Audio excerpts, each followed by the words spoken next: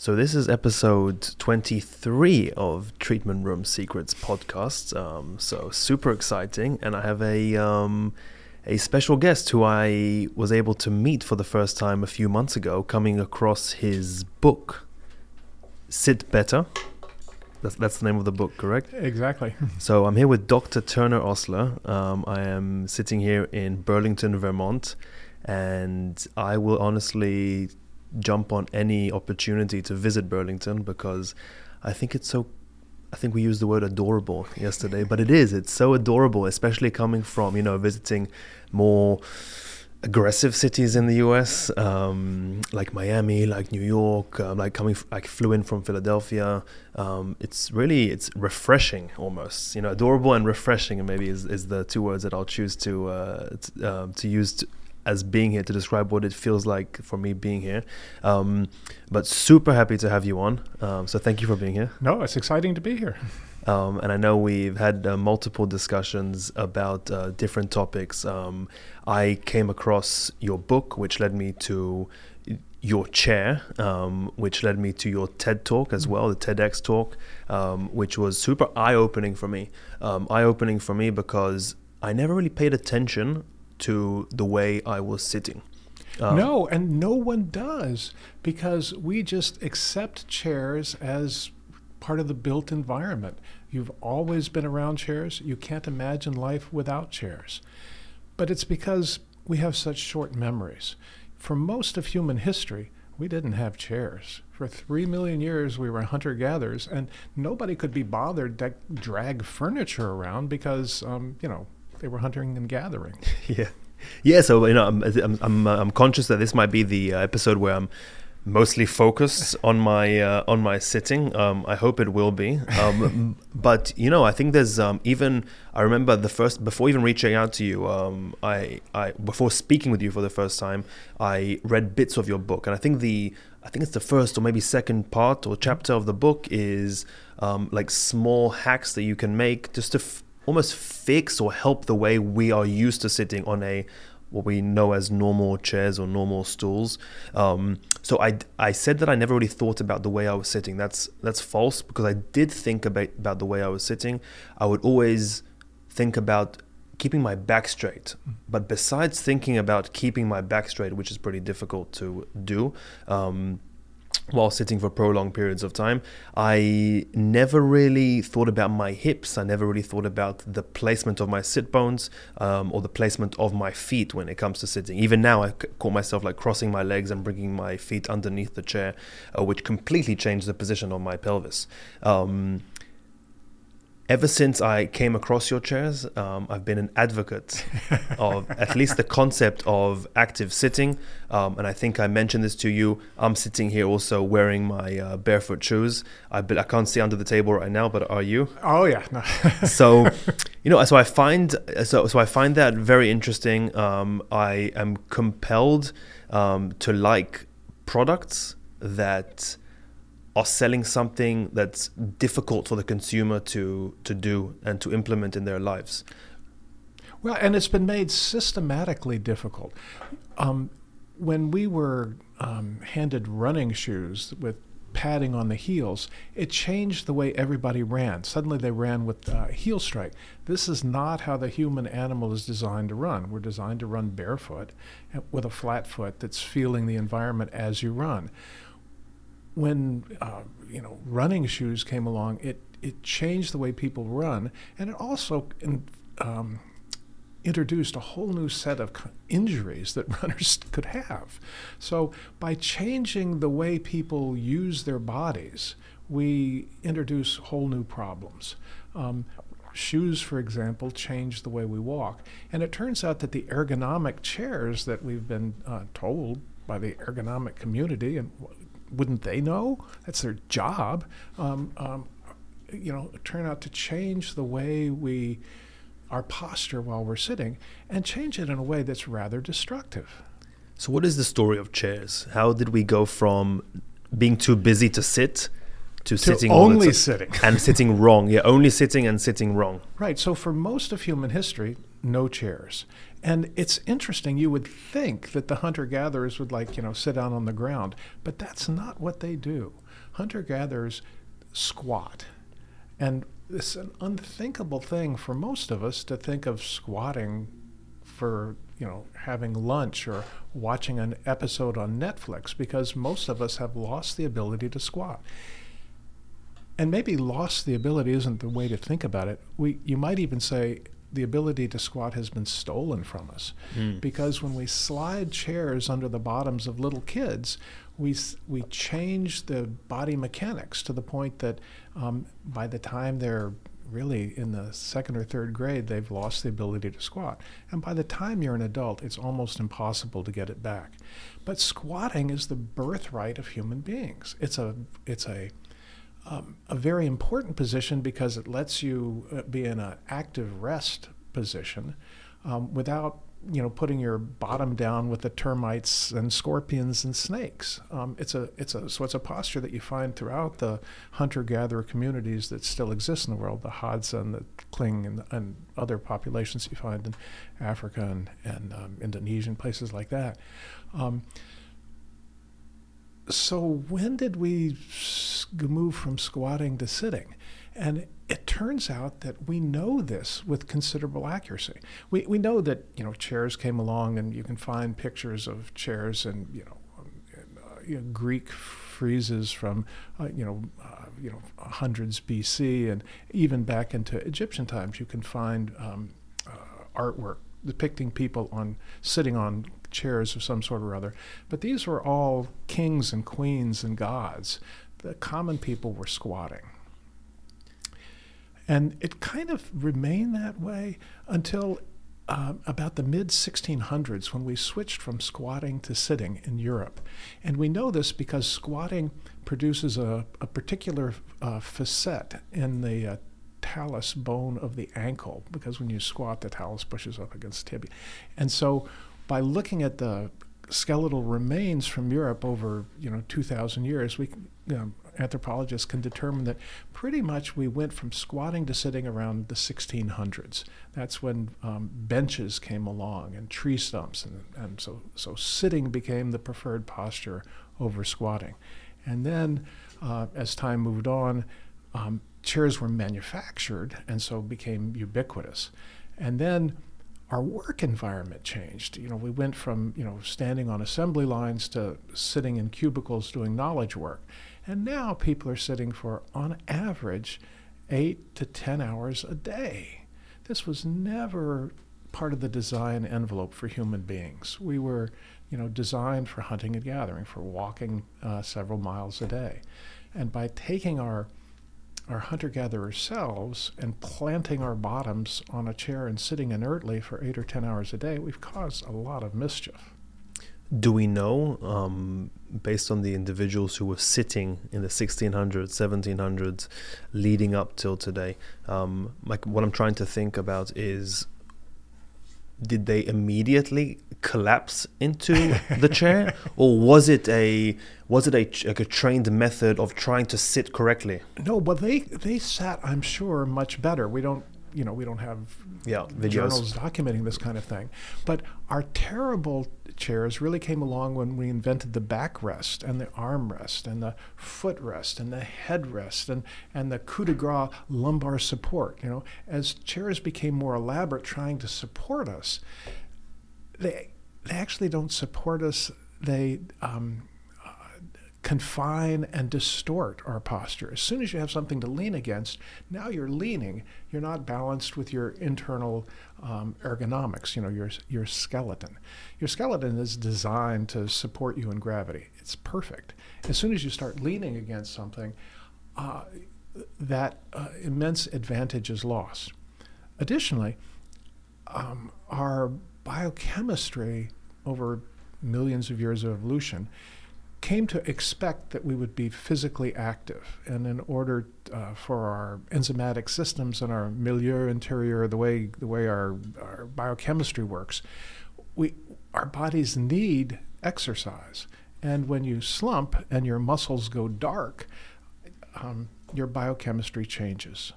When I say your muscles go dark, they stop having electrophysiologic activity. And it turns out muscles aren't just mechanical units that move your bones.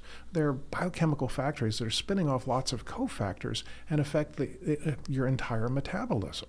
So every physician knows that if you could just write a prescription for exercise, all of your patients would be healthier.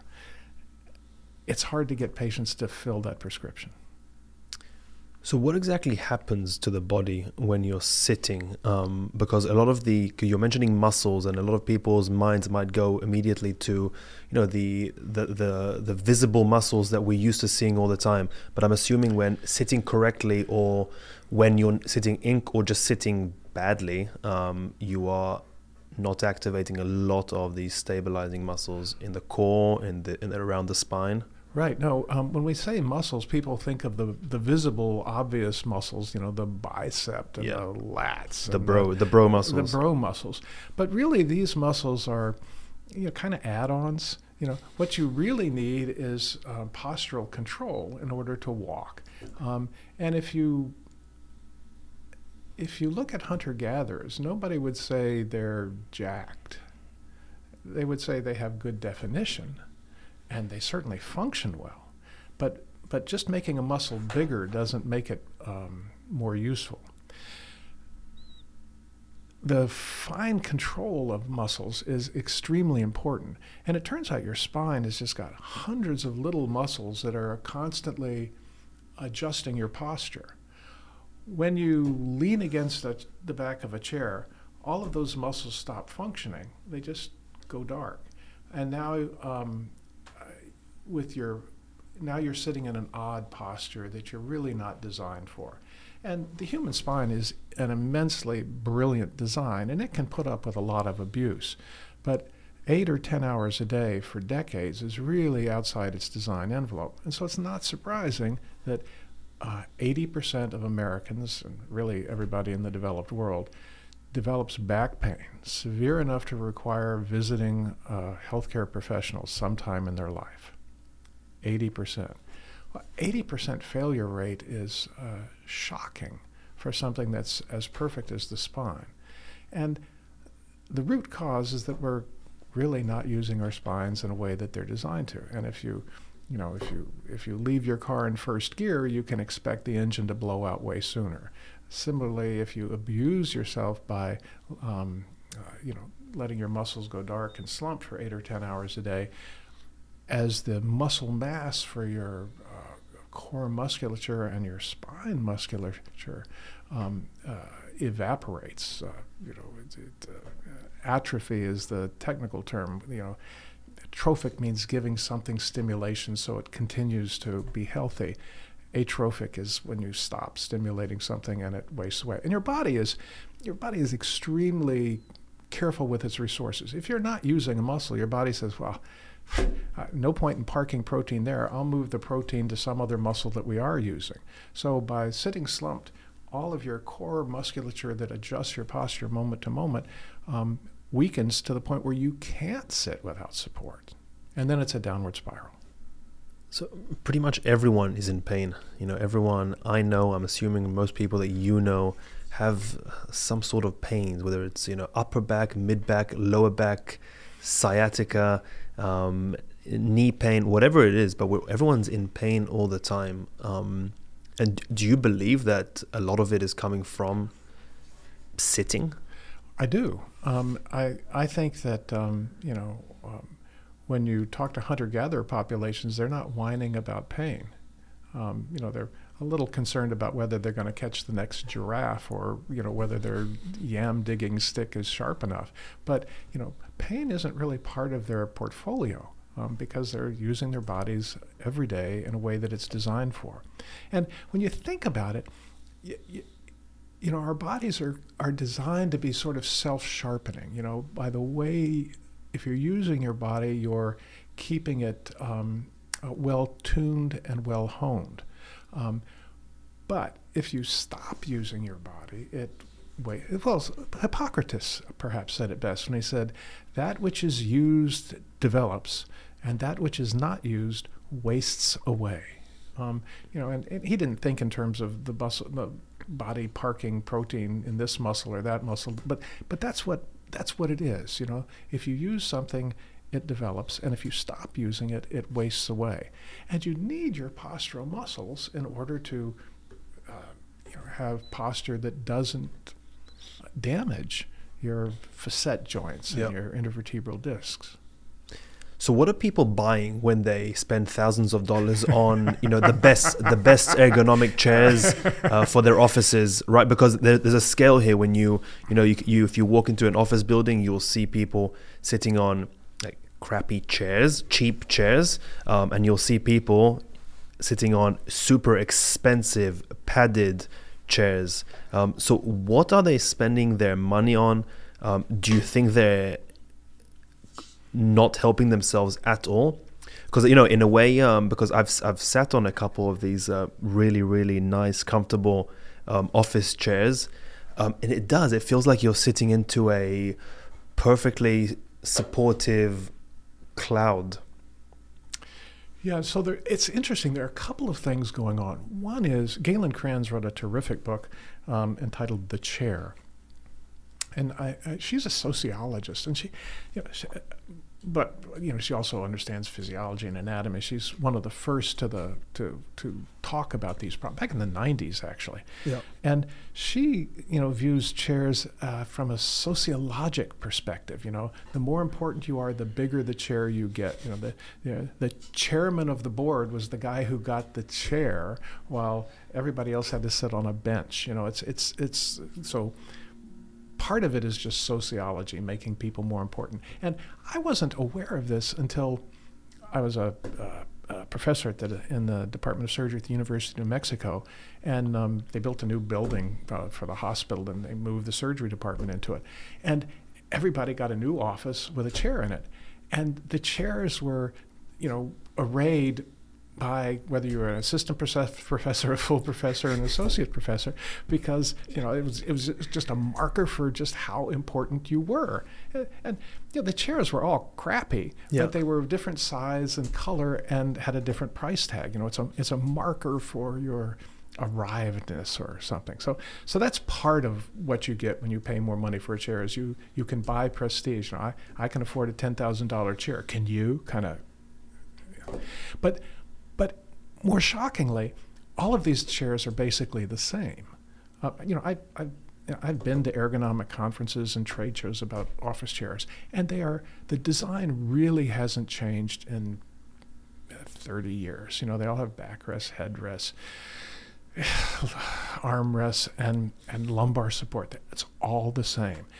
And the chair companies, of course, wish to differentiate so that they can charge more for some chair than others. So they make it bigger or heavier or more leather or more chrome or whatever. But they're all the same design. And the design is shockingly bad.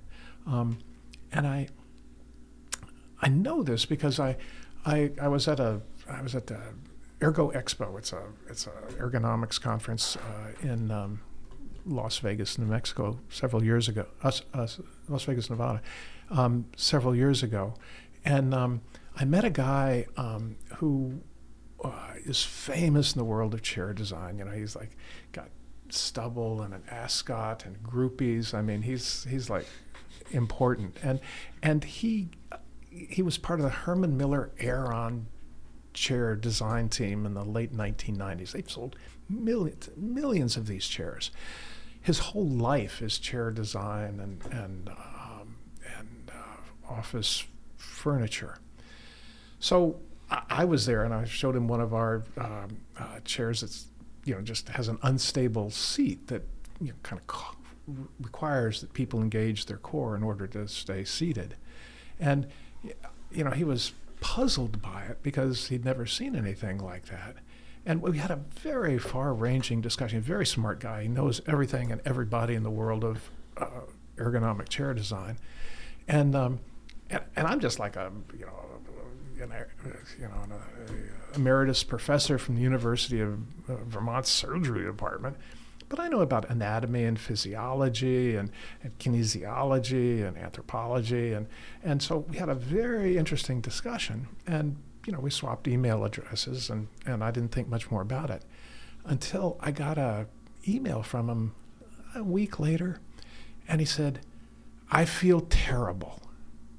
I've spent my whole life trying to design chairs so comfortable no one would want to get up, and now you're telling me that's a catastrophe for their health and their posture and back pain. But what do you want me to do? We've convinced everybody they can't sit without lumbar support, and now I cannot sell a chair unless it has lumbar support.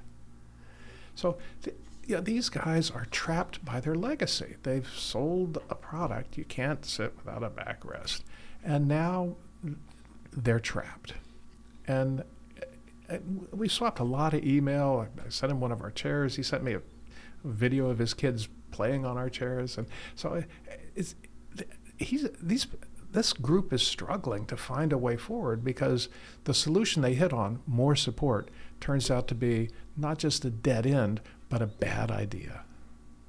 Are people experiencing nowadays, at least based on studies done, more back pains than before, more pelvic pains than before? Right. It's hard to measure in a population because you need a random sample, and then measuring pain is a nightmare, right? It's a Likert scale, and do you mean all day or at a particular time of the day? So measuring pain is hard, but we do know that the number I come back to is 80% of people in the developed world, the United States and other countries, develop back pain that sends them to a healthcare professional sometime in their life.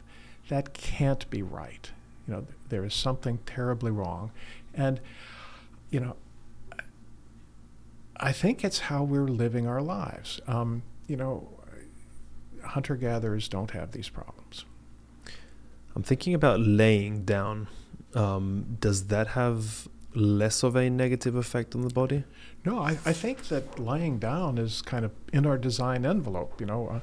Humans need to sleep. Which this is a sidebar, but we don't exactly know why people need to sleep. But it's not just people. All animals need to sleep. Whales need to sleep. How do you sleep when you're swimming? Right? Well, it turns out they have this cool thing where half of the brain can sleep and the other half of the brain is awake and keeping an eye out for sharks and stuff. And sleep, puts people at incredible risk for being eaten by a carnivore. So if sleep isn't absolutely essential, it's the worst idea evolution ever had. Yeah. So sleep is built into our design envelope, and we're designed to sleep basically anywhere. People ask me, what kind of bed should I be sleeping on? I'm not sure it really matters. I sleep on Japanese tatami mats. I think that's terrific. But everybody. Yeah. No, because also like laying, you don't have maybe that. You don't have that force or weight that's crushing you down and making you collapse into yourself. Right. Your body is designed to relax into the ground, lying on your back or your side or your stomach. People have all these different postures that they adopt, but they're uniformly supported in a way that the body is expecting. The business of a backrest and a headrest and armrest and lumbar support, this is not what the body is expecting. So I want to talk about you and your training and your pasts, because it's a very interesting one, because you're not coming here from the economic world or the economic community, right? No, I should have begun with a disclaimer. I have no formal ergonomic training, and I used to be embarrassed by that, but I think now that it's an immense advantage. Maybe people would have stopped listening if we said that in the beginning, so it's maybe good you didn't. So now we can throw in the disclaimers. I've managed to find a know-nothing. No, but by not... it's the same in medicine, Well, do you mind giving like a background to? Oh no, sure. To your So sure, what's sure. your background in medicine? Sure, happy to do. So, but in medicine, in medical school, they told us, half of what we're teaching you is wrong. We just don't know which half. So when you get into a clique, you inherit their prejudices, and then you can't see them because they're just built in. And so coming to this problem from outside the world of ergonomics and chair design and that, I think has been an advantage for me. I started out as an undergraduate at Princeton studying anthropology and eventually neurobiology, and then I went to medical school, and then I did a surgical residency, and then I did a trauma fellowship, and I did an ICU fellowship, and I did a burn fellowship, and I spent 30 years doing academic trauma surgery, but also research along the way. I published over 300 peer-reviewed papers because I'm interested in a lot of I'm interested in doing medicine better and discovering what works and what doesn't and where we've made mistakes in the past. And so, and then I transitioned out of the operating room and started doing epidemiology full time. And that's when I started having back pain of my own because I wasn't up and around, running from the clinic to the OR to the ICU and, back to the ER. And so, I got interested in the problems that come with sitting and sitting a lot because I was writing computer code. And so, I came to the problem with a toolkit of anatomy and physiology from my time in medical world and the operating room, and also epidemiology because I studied that as part of my research career. And they nicely dovetailed in looking at the problem of sitting because it's a problem with physiologic roots, but an epidemiologic problem structure. And so, it seems as though I've been getting ready for this problem my whole career, not on purpose, obviously, but I just happened to have the toolkit. And I wasn't contaminated, it's maybe too strong a word, by the ergonomic dictum, their central dogma that you have to sit with your ankles at 90 degrees, your knees at 90 degrees, and your hips at 90 degrees, and a backrest and lumbar support, or, you're doomed. Really? All that stuff is new, right? I mean, hunter-gatherers for 99% of human history didn't have any of that stuff and seem to be doing better, thank you. If I put the devil's advocate cap on for a second, sure. The comparing us to hunter-gatherers and that they were doing better. Many people will say that maybe not, that maybe they weren't living as long, maybe they weren't as productive. No, good point. And when people try and compute how long a hunter-gatherer lived, it works out to be 32 years. And the gotcha crowd says, see, yeah. If you're over 32 years old, you owe it all to your office chair. This is no. You misunderstand what an average is, right? The average lifespan of a hunter-gatherer was 32 years, yes, but that's because half of the kids died young because, infant mortality is a big problem when you're a hunter-gatherer. If you made it past the age of 10, you were good to be 60 or 70. So it's a possibly even willful misunderstanding of the data. Yes, hunter-gatherers live to an average age of 32, but that's just, we know that there's high infant mortality. That's a different problem. But hunter-gatherers in general, I think were, and we know this because we can go look at hunter-gatherer populations now. We can measure their cholesterol and their, look at their coronary arteries. They don't have the problems of modernity. They don't have our disease structure. They don't have colon cancer because they're eating high-fiber diets, and so on. Yeah. So you leave the surgery room, and you're starting to feel some more back pains yourself, some more physical pains? Yes, and I thought, well, how hard can this be? So I started looking into it, and it turned out that back pain is a problem that we really, it's really surprising. We do not understand what causes back pain. And that's a shocking admission because 80% of people have back pain. And we have to ask the question, why is Western medicine so uninterested? And I think the answer is that nobody dies of back pain. And And there are short-term solutions that are stretched, like painkillers. Well, and people almost always get better automatically. If you give people pain medicine or you don't, they'll be better in a week and pretty much out of the problem zone within a month, no matter what treatment you give. And so it's shocking that Western medicine doesn't have more to offer.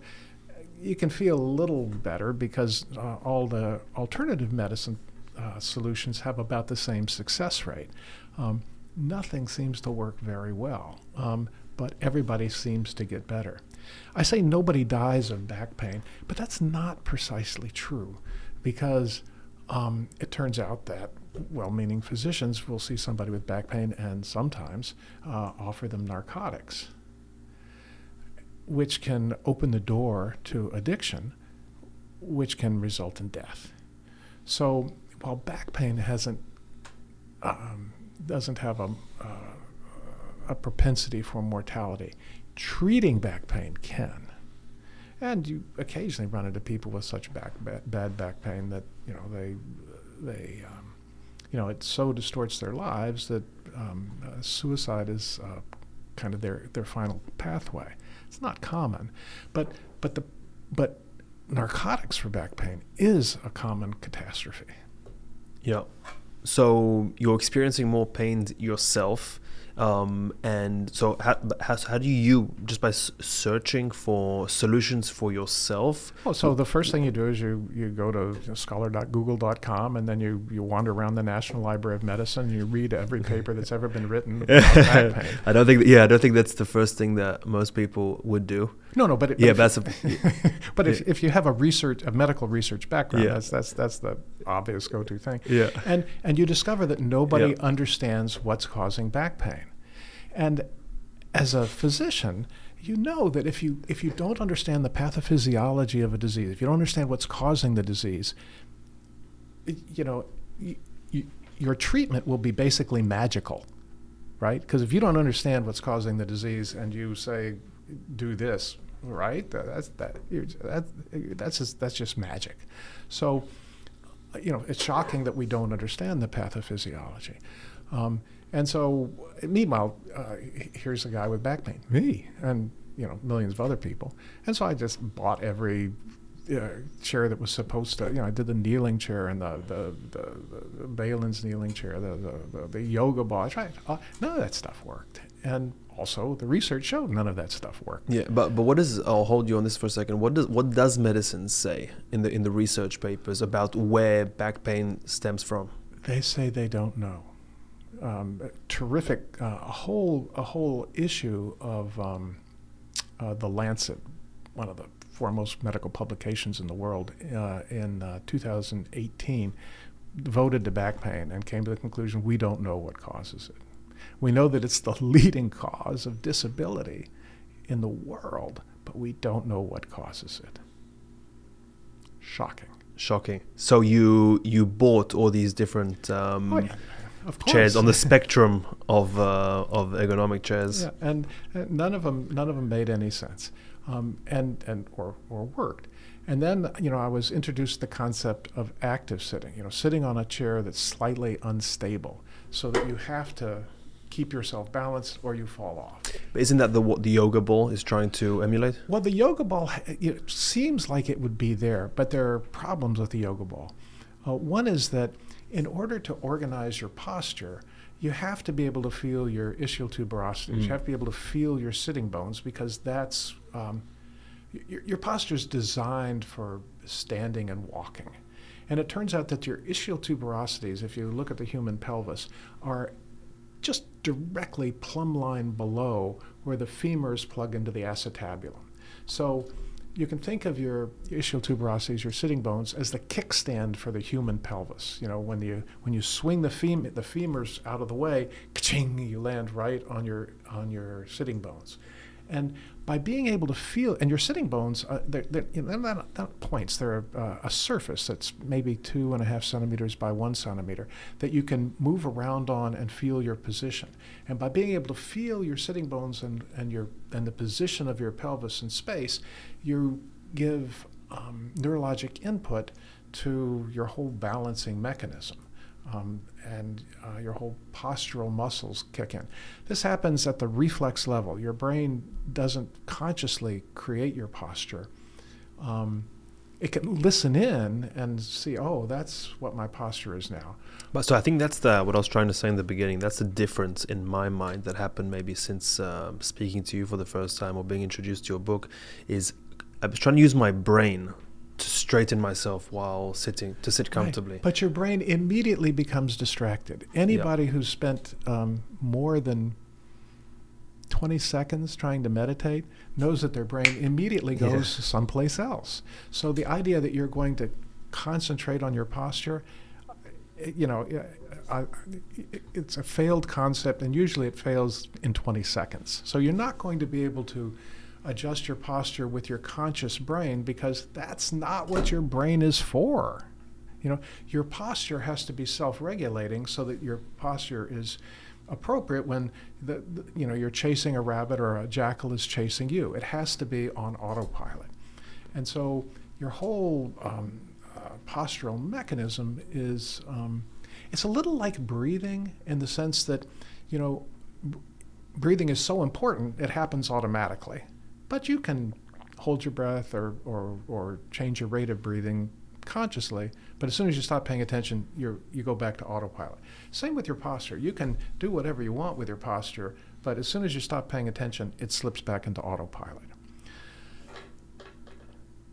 It can be distorted, however, because as it's trying to get to autopilot, if you're being pushed on by a backrest or an armrest or a headrest or something, you can't get to autopilot.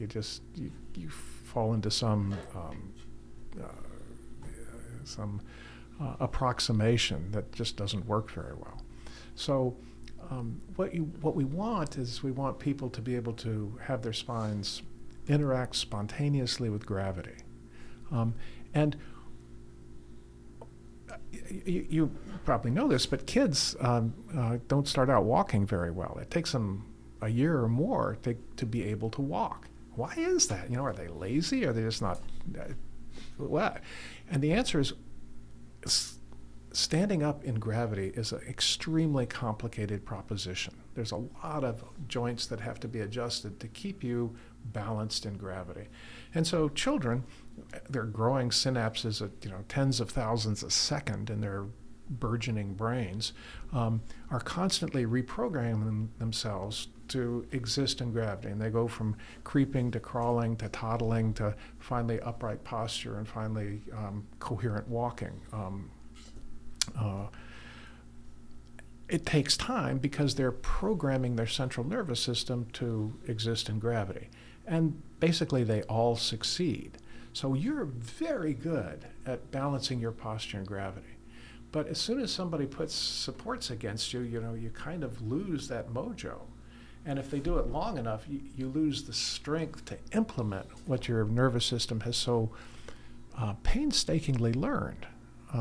So it is our birthright to have good posture naturally, but it's taken away from us by the promise of comfort. When the listeners hear maybe your voice start moving far away from the microphone, just so they know it's you demonstrating what maybe seems like normal postures nowadays for people when sitting, collapsing into your backrest. So the yoga ball is not going to do it because you don't feel. Is that because you don't feel your sit bones? You can't feel your sitting bones. Yeah. So that's the first problem. Is now people just can't get organized. And if you watch people in a yoga ball, they sit and then pretty much they slump immediately because their pelvis rolls back. A second problem with the yoga ball is that in order to have coherent posture, you need to have your knees lower than your hips. And so how high your bottom should be above the floor is kind of dependent on how long your legs are. And a yoga ball basically comes in one size. So it's very hard to get a yoga ball that fits you because they don't fit hardly anybody. And you tried that route. And even if you found a yoga ball that fit you today, it depends on the barometric pressure and the temperature and the leak rate of the yoga ball because they're constantly. So those are all problems. And finally, I was talking to the head of HR at the University of Michigan at some ergonomic conference or other. And she said they had banned the yoga ball from all of their office spaces at the University of Michigan because they had 5 catastrophic failures. Because yoga balls, the big appeal of yoga balls is they're inexpensive. But the problem is they're made out of plastic that is flexible because it has plasticizer in it. The plasticizer evaporates over time, and the plastic becomes brittle. And when the plastic becomes brittle, eventually it'll crack. And when it does, the yoga ball will suddenly deflate. And and no matter what your martial art background, you will land pretty hard if your chair suddenly disappears. And they'd had people with back injuries and a head injury that required burr holes to drain the blood out of the brain. So yoga. And she said, if you allow yoga balls in your institution, you must throw them all away on January the 1st every year and buy all new, because a yoga ball that's less than a year old is much less likely to fail catastrophically. So, there are a lot of things not to like about the yoga ball. Not only does it not work, but actually it's sort of dangerous, and it looks silly. It seems like it would be fun, but I tried to sit on one, and it just doesn't work. Definitely looks a bit silly. So you're trying out all these different options to try and see what, if anything, helps you, if anything, it's anything there that you can maintain for a long time. Was there anything that was helpful? You just thought to yourself that there's no way I can keep doing this forever?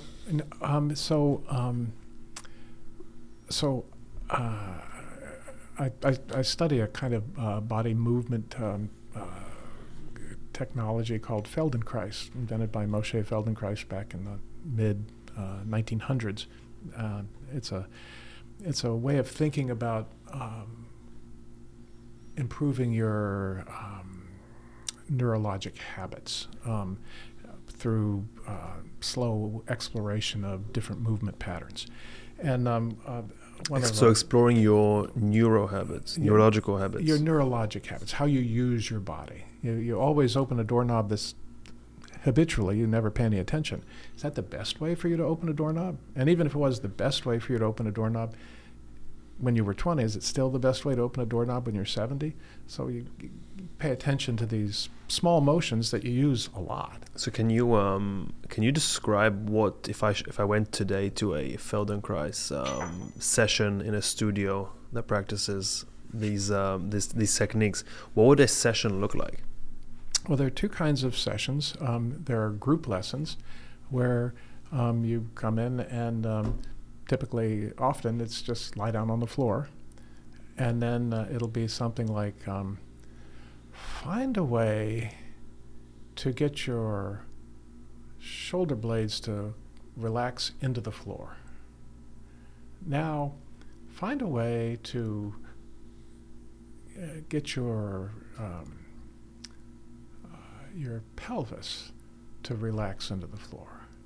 Now, see if you can get your spine, vertebrae by vertebrae, to touch the floor with greater pressure, top to bottom. Just finding small motions to adjust your posture in ways that you probably don't think about.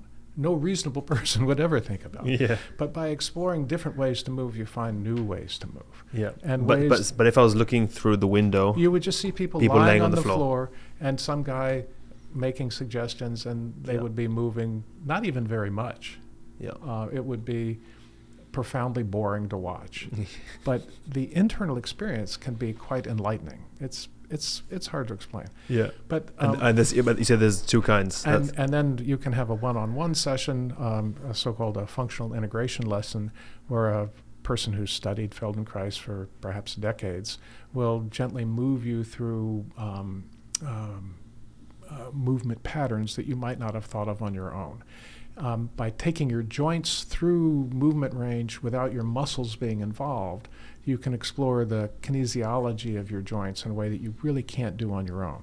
Hard to explain, but we'll set you up with a session. All right. No, you'll find it enlightening, I think. But so I was having a session with a very advanced Feldenkrais teacher in Montreal, as it happens, not far from Burlington, and he said, without showing me, he said, sit down on this. And I sat down on it. Oh, this is fascinating. He'd put me on a chair with an unstable surface. And I thought, boy, I got to have one of these. And it was made by a company in Germany, Mishu. All the mechanism is made out of wood, very expensive, over $1,000. But it was just so enlightening for me. And so I started showing it around to my friends in the movement community here in Burlington and Aikido, martial arts community, and they said, oh, we want one of these. And I was too embarrassed to tell them I'd spent $1,000 on some weirdo chair. And so I said, it was kind of expensive, but I'm sure we could make one that would be just about as good. And it was a preposterous thing for me to say, utter hubris, because I'm a washed-up trauma surgeon. I've never designed any furniture in my life, and certainly nothing as weird as this. But, I was lucky enough to fall in with a design community of people in a makerspace here in Burlington called The Generator.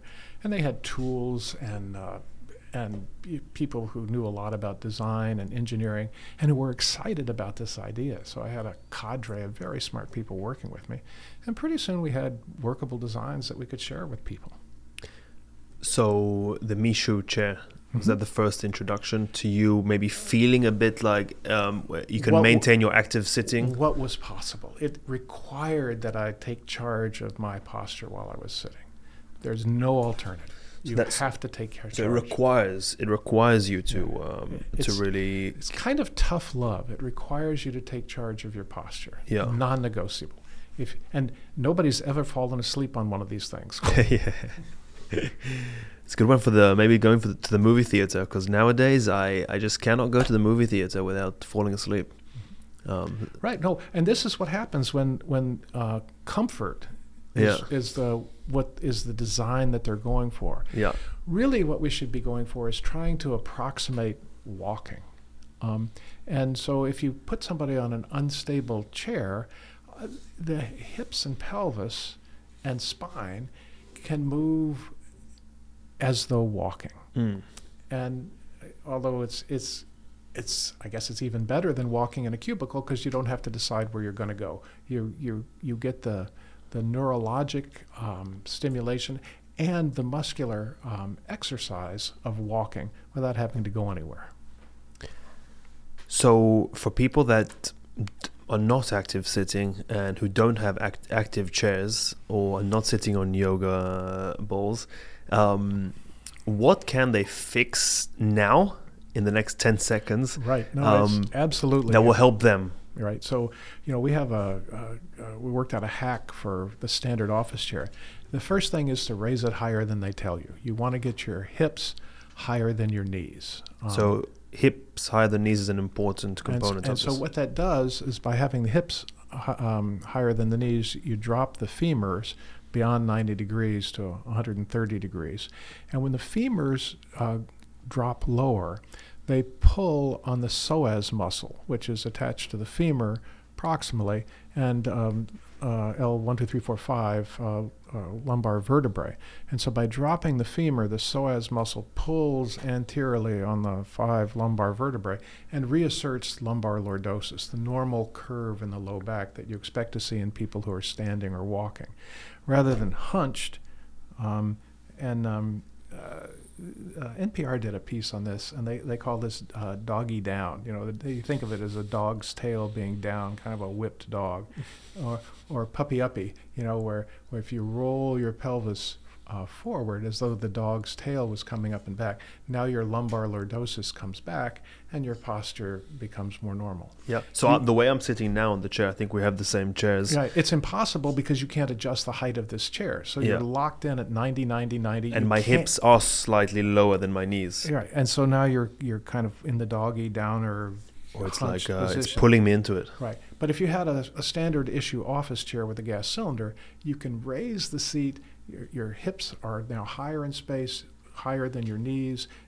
Your hip angle opens to 120 or 130 degrees. Your psoas muscle pulls on L1, 2, 3, 4, 5, and you get your lumbar lordosis back. that's already an immense help.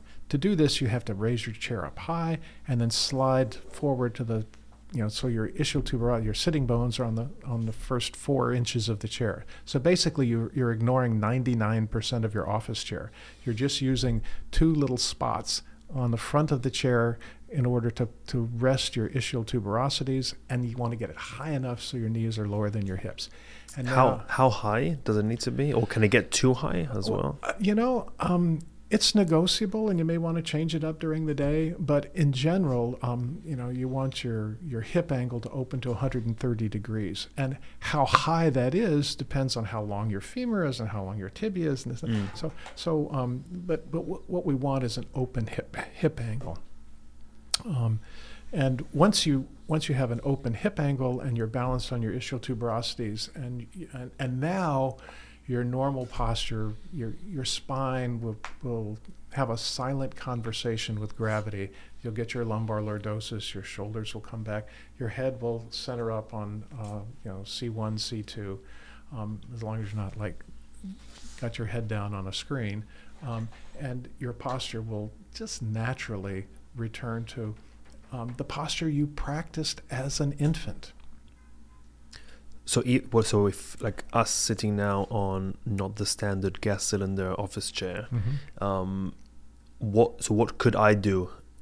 Still, I want to ignore 99% of the chair, of the seat itself. So you want to get as far forward on the chair as you can. And I'll do it now as you guide me through it. So you want to get your ischial tuberosities to within the first 2 or 3 inches of the front edge of your chair. Yeah. And now maybe you can drop your knees by bending your ankles and sliding your feet under the chair. So now you have an open hip angle.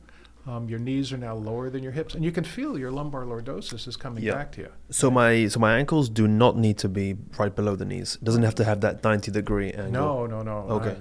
It's fine if they do, but the only way that can happen is if you can raise the seat pan of the chair, and we can't do that with the chairs we have here. So the key is to get your knees lower than your hips. You can find a way to do it on basically any chair. Yeah. And when you do that, my chest comes up. I had to raise my microphone. You have to move your microphone, but mostly your lumbar lordosis reasserts itself in a way that's normal. And I don't know about you, but and my shoulders relax. So it's for me, it's night and day. So here's an interesting one to throw into the mix. Mm-hmm. This is something I try and practice on days where I am having a great morning. Mm-hmm. I could spend the whole day active sitting.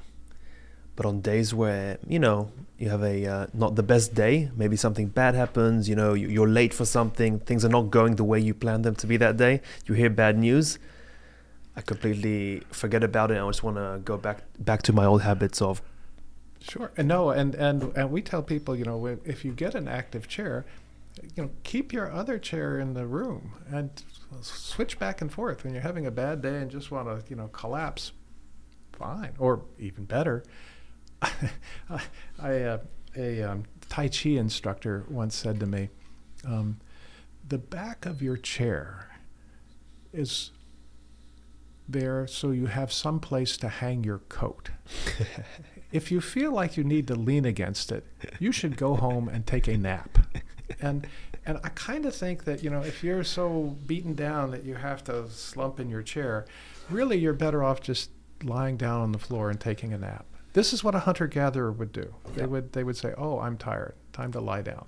It may be hard depending on how big a cubicle they give you, but lying down is the better response than collapsing. Okay, so there's a mainstream human resistance or cultural resistance to everything we've discussed so far. It won't be easy. Why do you think that it's like even people that they don't have any skin in the game of the the financial ergonomic companies, why are they so resistant to break out the dogma of just the normal office chair? Well, I think it's just as simple as it seems normal because they've been around office chairs for their whole lives, and it's difficult to imagine anything else.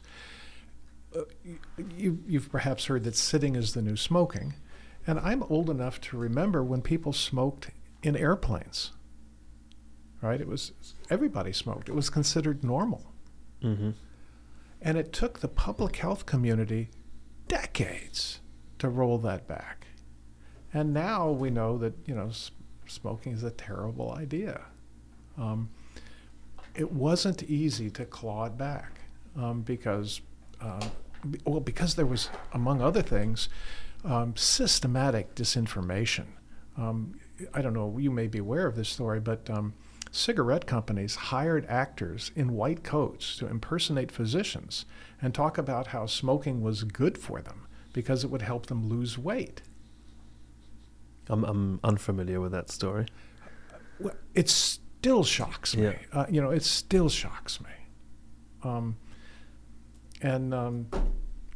Just so with the big chair. They've had this narrative that you have to buy their expensive chrome and leather encrusted contrivance, or you aren't a success because you need a fancy chair to be part of the establishment, and moreover, you can't be comfortable without it.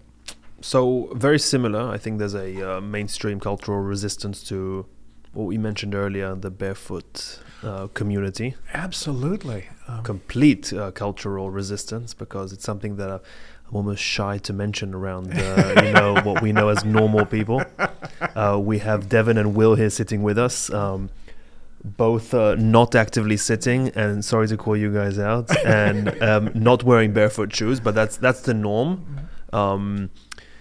Is there anything else? It's only the norm, in the last few hundred years. For 99.9% of human history, they would be barefoot. And their feet would be better for it. So can you educate me? Is there anything else in your life that you've implemented that's maybe that you used to follow the mainstream cultural dogma that you've kind of separated yourself from? When it comes to maybe physical objects like shoes, like chairs? Right. No, I accepted the shoes that we were given for, much of my life. I wore, running shoes in the OR, and, they'd get bloody and we'd put them in the washing machine. They were just, they were just the shoes that were available. It didn't occur to me that there was an alternative. The barefoot shoe revolution is, it's been hard for the barefoot shoe guys to make headway.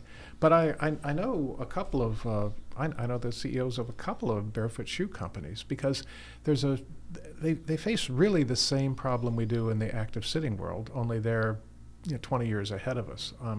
And they've worked very hard to break through the resistance to barefoot shoes.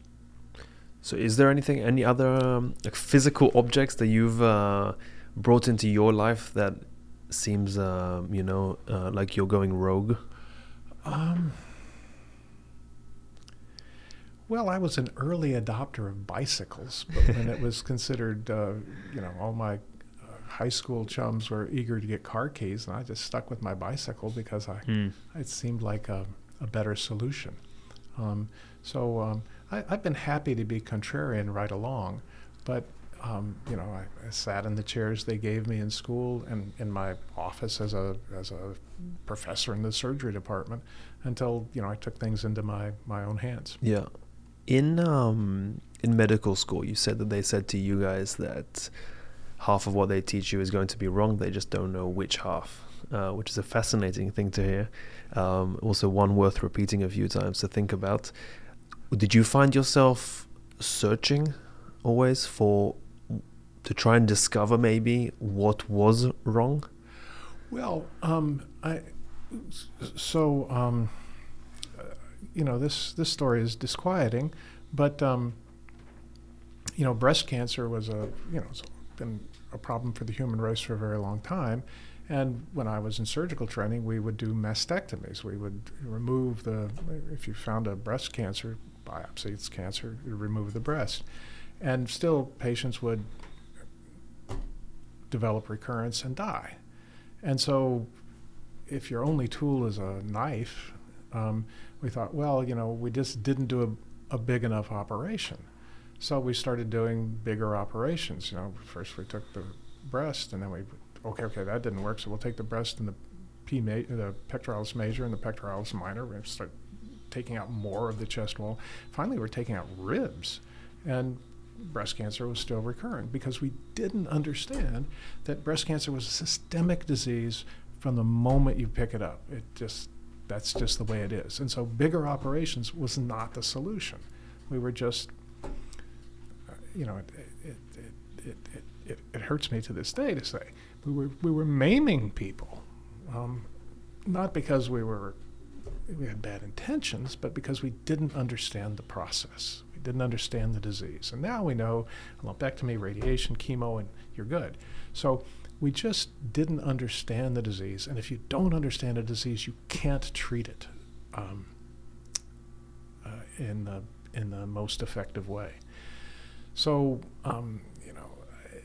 which is why, bringing it back, it's essential to understand any problem if you plan to solve it. And that's why back pain has been so intractable. We don't have a good handle on it.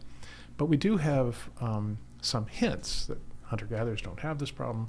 Active sitting seems to help with it. I kind of think it's a disease of modernity. It's the fact that we try and make our hunter-gatherer anatomy conform to some artificial support system of an office chair. That's a problem. So you were a trauma surgeon. Mm-hmm. Can you try and give me an insight into your life then? I'm imagining that you had to be someone super calm, under major stress, under major difficulties. No, and more than that, teach other people how to do that. When somebody's bleeding and dying, the room goes crazy. We would tell medical students, wait, stop. You are not bleeding. He is bleeding. You can relax, and you'll be much more effective if you can relax.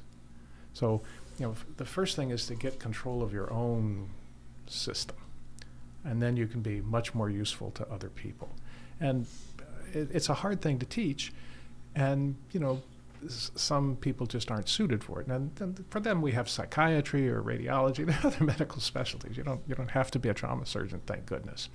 So the first thing is to be in control of yourself. How do you teach one to be in control of themselves? Or how do you teach it through medical school? Well, my approach is aphorisms. You are not bleeding.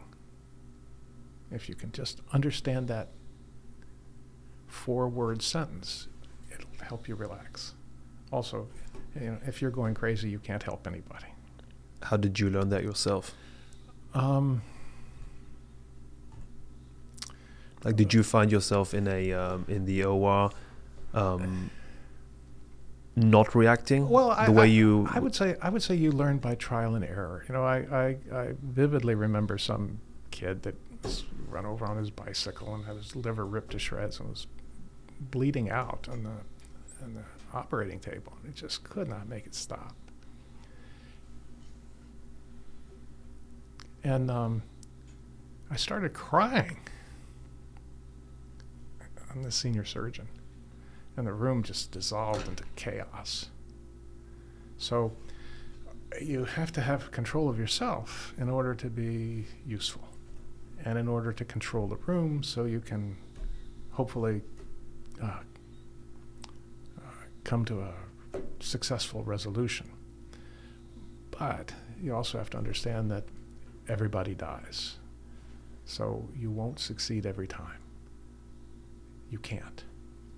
If it's not possible to hurt a person so badly that they can't be salvaged, that's not plausible. So, you have to help medical students and residents get past the everybody dies. We do the best we can. And it's a difficult lesson. And, as I say, it's hard. And so that's why we have psychiatry and radiology and other specialties where, they're protected from the hurly-burly. Is that something you wanted to get to in your career? Is that something you aimed for? It's trauma surgery is a terrific. Ambrose Paré said to learn surgery, you should go to war. Because there's just so much surgery that's required, and so many different kinds of surgery are required, and nothing is by the book. You have to invent every operation anew. So it's a very interesting and challenging. It's almost like jamming in music. You have to be able to invent solutions to problems that perhaps have never been seen before. So it's a fascinating specialty built on tragedy. I was in the public health service and never in the military, so I haven't been to a war zone. But the inner city of Albuquerque, New Mexico, was kind of a war zone. We would get gunshot wounds and stab wounds basically every night. And so it's a fascinating specialty because the surgery is just so challenging and so interesting. But with that comes the possibility that some people will die on the operating table or die in the ICU. And the surgery was great, but the finding a way to navigate the tragedy that's implicit in the specialty is hard. But it's true for many medical specialties. Oncologists lose patients because cancer is a wily foe. Internal medicine, people die of heart disease or whatever.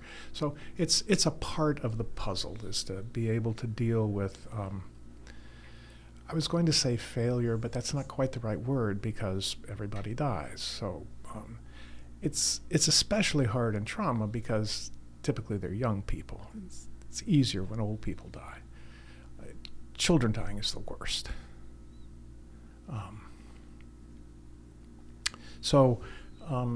But it's an important part of the specialty because, you have the opportunity to try and help the family through the worst moment of their lives. But they don't teach you this in medical school. It's kind of, you learn by watching your mentors struggle, and everyone struggles. Trauma is a interesting specialty. I've lost several partners along the way to PTSD. Just because you don't have a gunshot wound doesn't mean it's not traumatic to see people with gunshot wounds or car wrecks or whatever. So, it's not for everybody. And I want to ask about the type of people that you see that enter this profession and this specialty. But first, was it something you always wanted to do? Because again, it is very traumatic to be in your position, but you almost know to some extent what you're going into. It's not, maybe not, you might not know all the intricacies of it, but that you're stepping into something pretty tragic. Well, I was attracted to the surgery because the surgery is fascinating, and then it turns out there's all this other stuff that comes with it. It's as I tell medical students and residents who think they might be interested in a trauma career, I say it's fun, but it's high-priced fun. Takes a toll. It takes a toll, and it's a 24/7 kind of job. So, it's not for everybody, but you need people in the hospital waiting in case your car is the one in the accident. And do you see a certain type of individual who ends up wanting to take this direction in medical school? There are a couple types. One is the adrenaline junkies who just love being in the middle of a catastrophe. I was not one of those. I as people were dying, I just wanted to throw up. It's not something I would seek out. The adrenaline high is just not what motivates me. But there are people who have that motivation. They don't do as well. You do better if you are methodical and trying to help out rather than enjoying the excitement. You should, it's better if you're there for the technical challenge rather than the excitement. And now, is that something that you miss? No, when I said I was going to drop out of the operating room schedule, a couple of my partners said to me, you'll be climbing the walls. You'll be begging to come. No. There's a lot of other things you can do. I immediately started doing epidemiology and haven't looked back. It was exciting, but you can actually make a bigger contribution as an epidemiologist. In an operating room, you get to operate on maybe 5, possibly 10,000 patients in your life. That's it. You can't physically operate on more people than that. But as an epidemiologist, you can save millions of lives if you can figure out how to cure malaria or arrange for cars not to crash or arrange for guns not to be available. If you can make these kinds of changes in the built environment, you can save millions of lives. By becoming a senior surgeon, by default, are you an educator, teacher as well, because you have people around you all the time learning from you? Right. So I've always been part of a university program. We've always had residents, and it's the residents. The deal is that they'll work very hard to learn the craft, and our obligation is to teach them the craft. And surgery is a very interesting thing to teach because it's a sort of well-intentioned violence. If you take a knife and cut somebody open, under any circumstance other than an operating room, they put you in jail, right? So it's a violent occupation, and things can go wrong. And so by putting yourself in a position where you've operated on a person, it's rather intimidating, because if things go wrong, it was you. So our job is to take residents and get them past that to where they can successfully do operations before they realize how scary it was. Because it is scary. So you wrote your book, Sit Better. You wrote over, you said 300 articles, published articles? Right, in the journals? Medical literature. Medical literature. Have you ever written about your experiences as a surgeon? No, so I was a officer in the Public Health Service in the Alaska Native Medical Service in Alaska from 71 to 73. 81. 79 to 82, back in the last century. Yeah. And so I was in the Pribilof Islands, which are 1,000 miles west by northwest of Anchorage, way out in the Bering Sea. It takes 6 hours to get there on a prop plane, 3 hours in a Learjet. And I was like the only medical guy on this island with several thousand Inupiats and a Coast Guard station and some tourists in the summertime. And so, it was an interesting practice because I was delivering babies and amputating limbs and pulling teeth and treating heart failure, and it was just like the whole shooting my own X-rays, doing my own lab work. It was exciting, but the paperwork was just punishing, and so I just stopped filling out the forms and sending them to Anchorage, and instead I would write a journal about things that had happened, and once a month I'd send off a report to Anchorage, and I finally titled it the Pribilof Journal, and so I just wrote about my experiences as kind of an outback bush doctor, and I ran across a copy of that just a few weeks ago, and my now 27-year-old son was asking about it. It's pretty exciting reading. I'd forgotten I'd done that stuff. So it's not published. It's just reports that I sent back to Anchorage. Fascinating. So all still preserved? Yeah. Well, it's legible. It's typed carbon copies. It's from that era. Phenomenal. Yeah. So back to before I want to actually talk about the specific chair, but martial arts. We threw in the Feldenkrais. I know it's not martial art, but Feldenkrais. You mentioned Tai Chi and you mentioned Aikido so far in the podcast. Is there anything else you practice? When did you start maybe introducing yourself to martial arts? So I started by doing Taekwondo when I was in my early teens.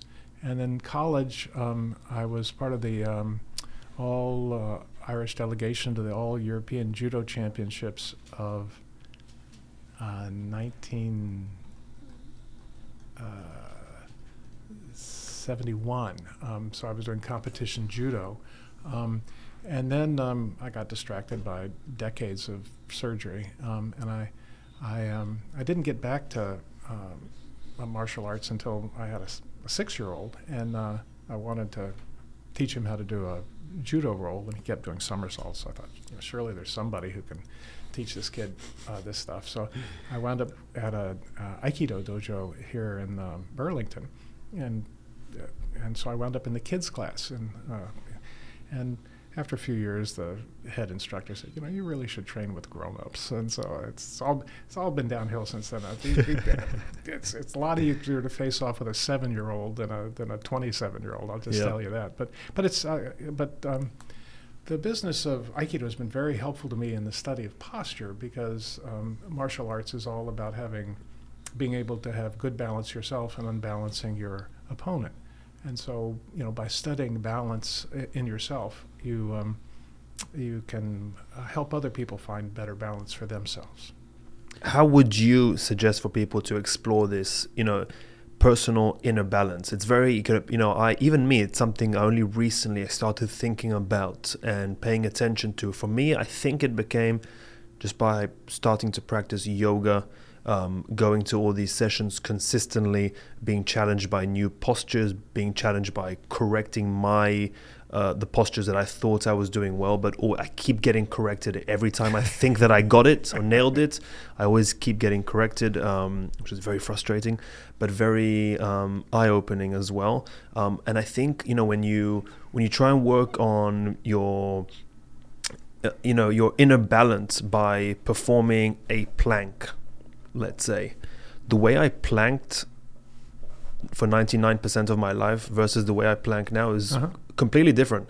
From the outside, it looks maybe exactly the same, but for what I feel and how I move my internal muscles, position of my bones, my structures, is completely different. No. So I still haven't developed a way where I can sit down with my brother and have him understand what the hell I'm talking about, so I shut up. No, it's these things are oddly like surgery. They're infinitely perfectible. At the end of every operation, I'd turn to the residents and I would say, now, if we were going to do that all over again, what would we do differently? Always there was something we could do better. Maybe not much better, but some better. And similarly, for yoga postures or Aikido throws or the Tai Chi postures, all of it is infinitely perfectible. And as you look more and more closely, you discover more and more possibilities. And pretty much, I think you need a teacher to help you with this. Even if that teacher keeps telling you the same thing over and over again, you are not the same person that heard that same instruction yesterday or last week or last month. Was it Heraclitus who said, a man never crosses, you can never cross the same river twice because it is not the same river and you are not the same man. So merely by practicing, that posture, the way you practice that posture will change. To find this, it's very useful to have a teacher, whether it's Aikido or Feldenkrais or yoga or Tai Chi. If you wanted to explore the idea without a teacher, I would say play with a child, like a child. If you don't have one, borrow one. Not just play with the child, but play with the child like a child. Like a child, and this will allow you to explore. This is how children learn: is by by discovering their toes and trying new things. And grown-ups kind of always open the door the same way at the same time every morning. It would be better to break out of that, and a child or baby or a puppy can help you. One more thing I want to explore with you is, and just for time purposes, because again I said that off air that I could pick your brain for a very, very long time. There is a specific mainstream way that we're taught to live in this culture that we're in right now, the Western culture, American culture, and again, comfortable shoes, the Nike running shoes fall into that category, the ergonomic, in quote unquote, office chairs fall into that category as well, and many, many, many more things.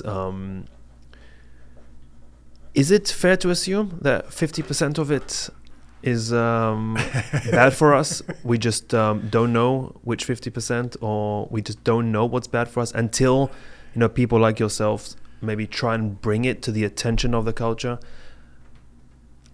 No, so one more thing I just remembered, you've been throwing out quotes. I saw not trying to sound too smart here, but a Plato quote that I saw on Instagram a few days ago. But it said that the visionary that sees outside of the culture will never get the attention of the mainstream. Yeah, no, it's absolutely true. It's so in our little project of trying to bring active sitting to the world, it's hard because it's a new concept, and the people I know with business degrees say you never want to find yourself creating the market. It's too heavy a lift, because people already think they know what a chair is, and so how do you break into that? Well, it's not easy.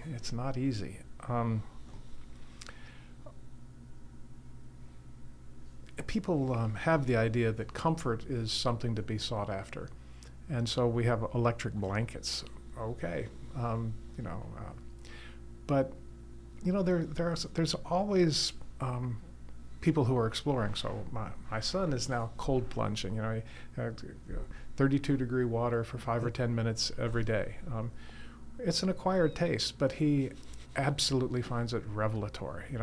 Probably not for everybody, but it's great that people are exploring those edges. And there's a lot of reason to believe cold plunging, jumping into cold water has real physiologic benefits. I don't want to go on a long soliloquy about brown fat and how babies can't shiver, but just to say, challenging your physiology really expands the possibilities of what you can do.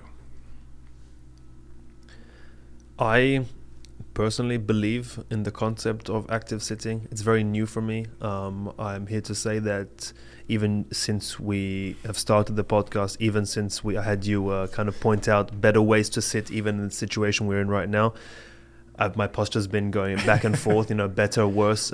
Right, and you can watch that and you can tweak it.